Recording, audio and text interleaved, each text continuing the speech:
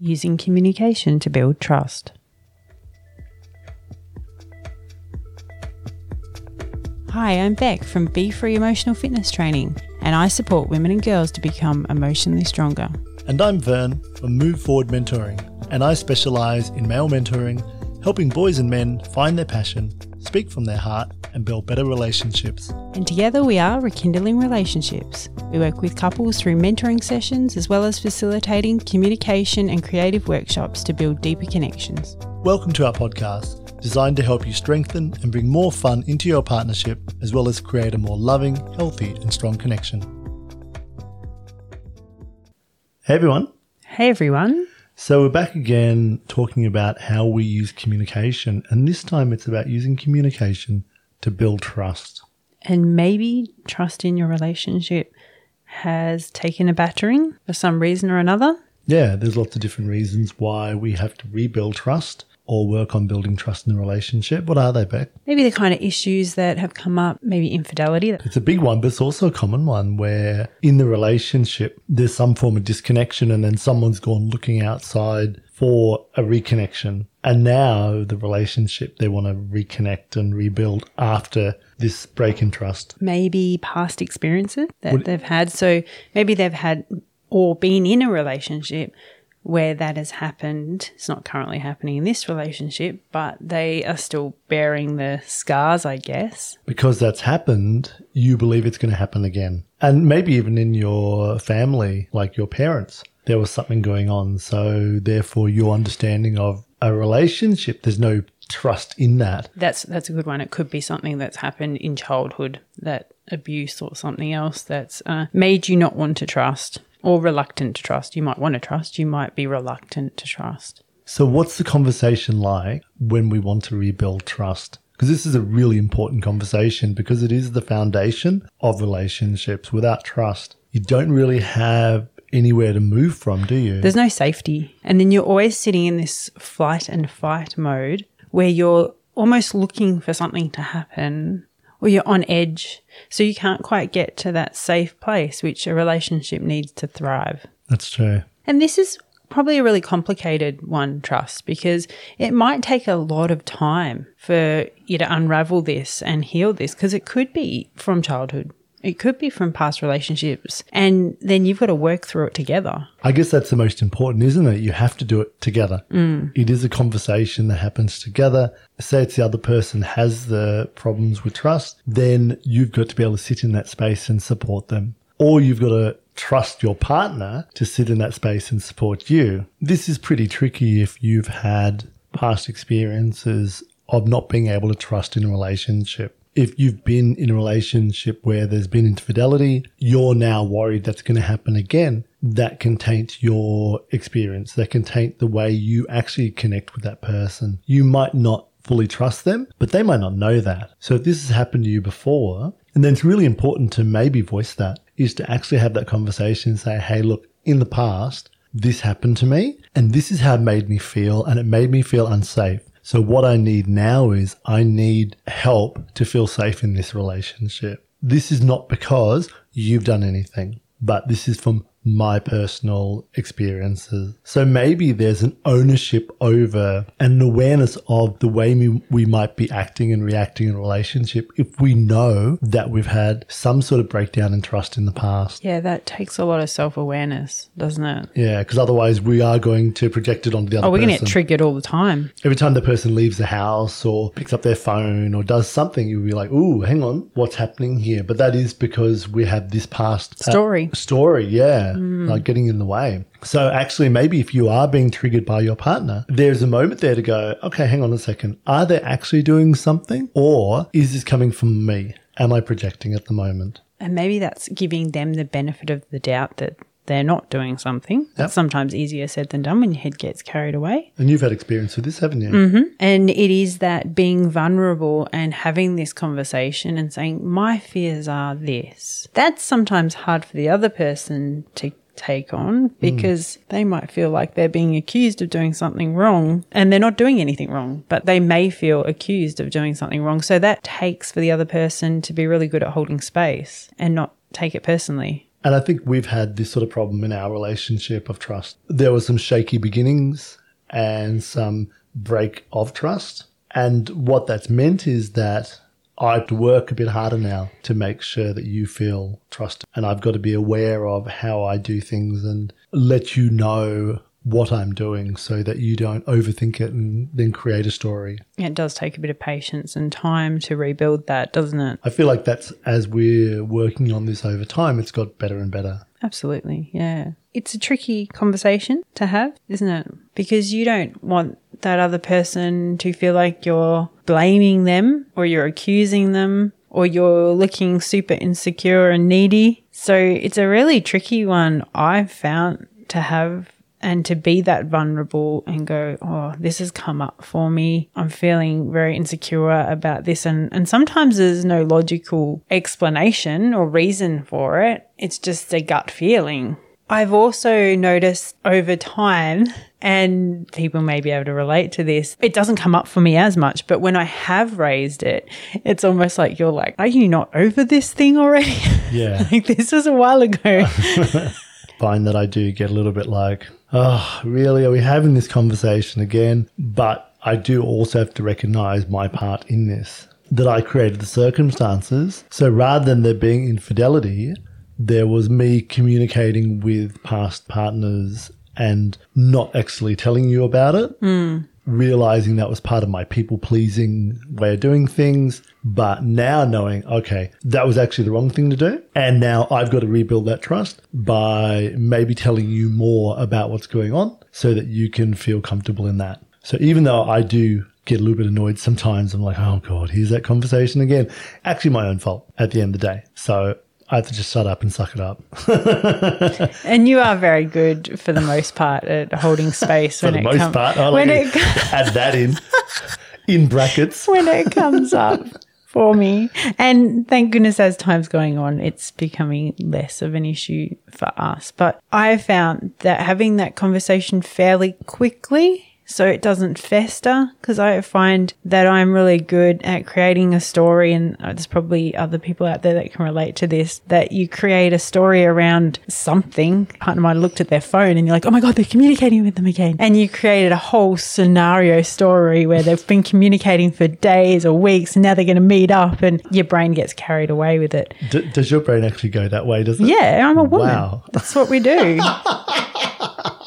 We're amazing at it. You really are, because it's funny, because I know even sometimes you'll look at me and you'll be like, what are you thinking about? And I'm like, oh, nothing, because I'm not. I'm just looking, oh, maybe I should clean that bin. What if I need to fix that thing? Yeah, we're amazing at creating way more stories. Detailed. Yeah.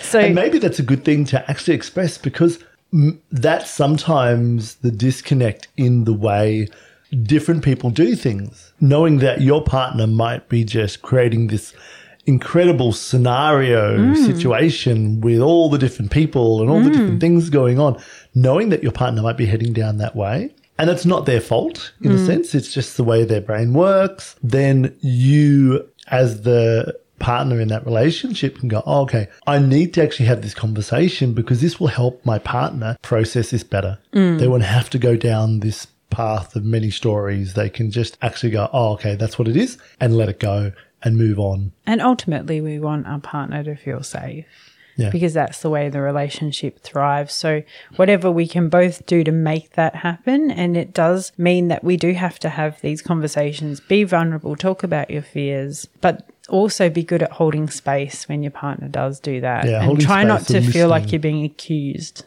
which is easier said than done, I guess. And for me, a lot of my worries in that trusting was trusting that you weren't just going to leave me.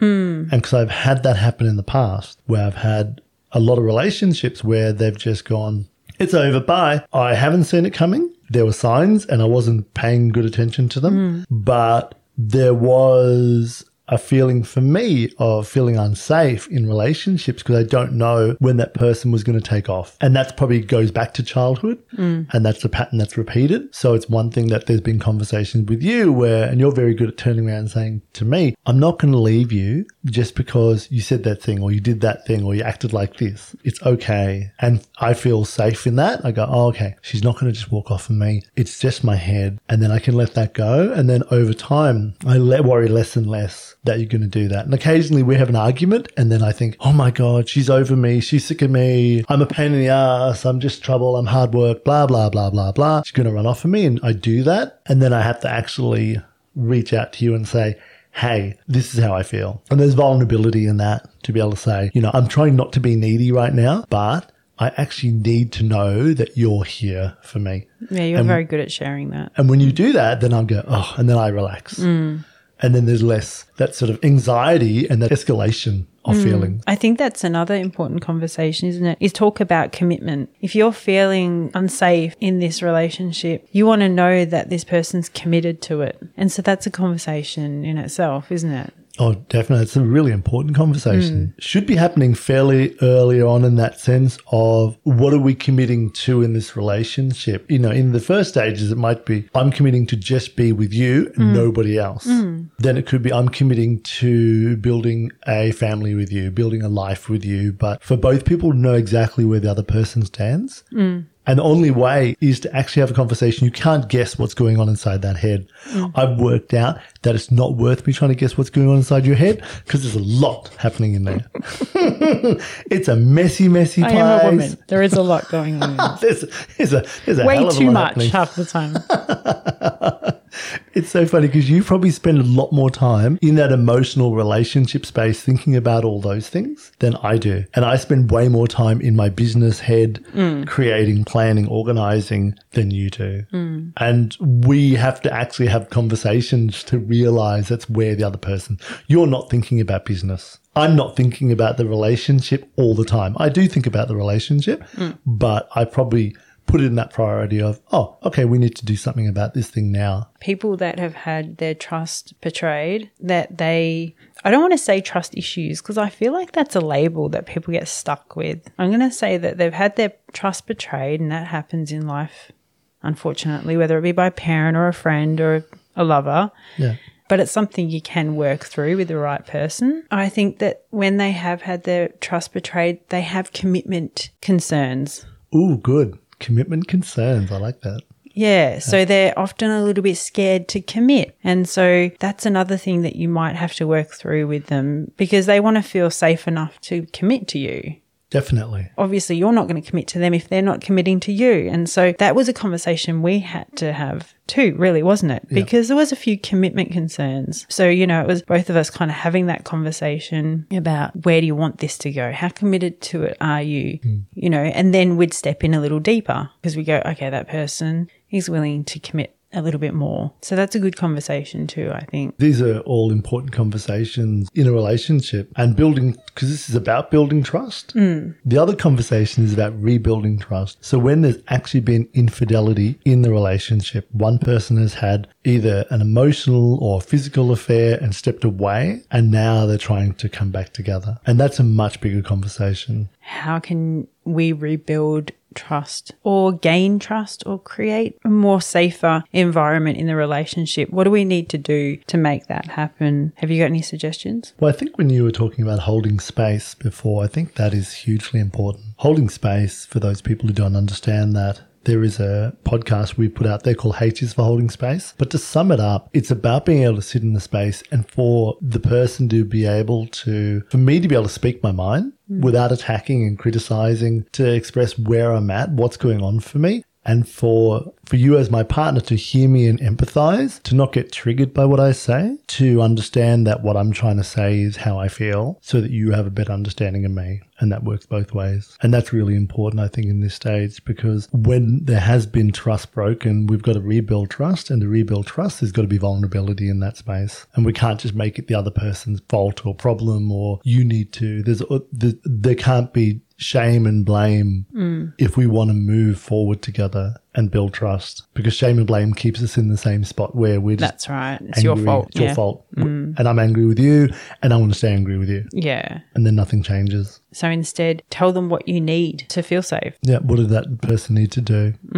Make it more proactive and less blame. Also, I think that the other person being true to their word is really important. Say what you mean and be true to it. That creates a lot more trust. Also, being 100% honest and transparent with each other is really important too, to create that trust. And these are conversations which are going to happen over time. This is not one conversation that will magically fix it. It's regularly sitting down and having conversations, and maybe even that prioritizing of the conversation and saying, like, we're going to sit down and just have these conversations about our relationship so that I know where you're at and what's going on for you, and vice versa, so that we can actively work together on supporting each other and growing the relationship and dealing with what's happened in the past. That's right. When trust has been compromised, it takes a lot of patience and a lot of time to work through it, and so be patient. And if you do take that time and really work on it, then you can rebuild that relationship and make it stronger, because you've actually put your relationship through something quite difficult and draining.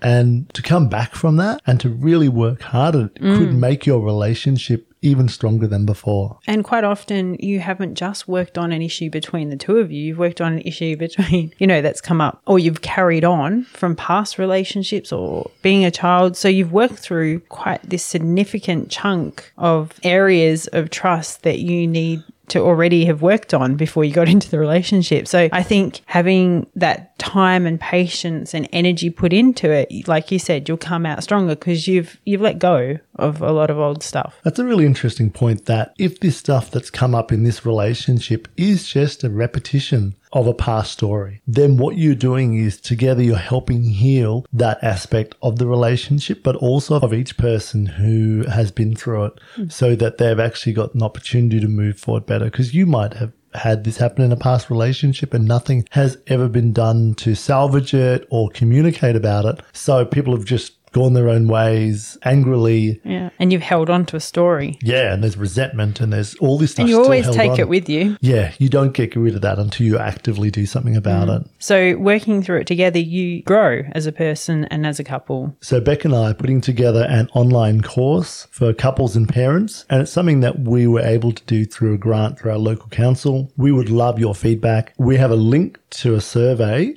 in our show notes that you can take part in, and then you'll get a free version of that online course. Check out our YouTube channel, which has some videos on there, and also Facebook. And join us for our next episode in this season. Communication during intimacy. Thanks for listening. Please subscribe and follow us. And check out our website at rekindlingrelationships.com. Bye for now. See ya.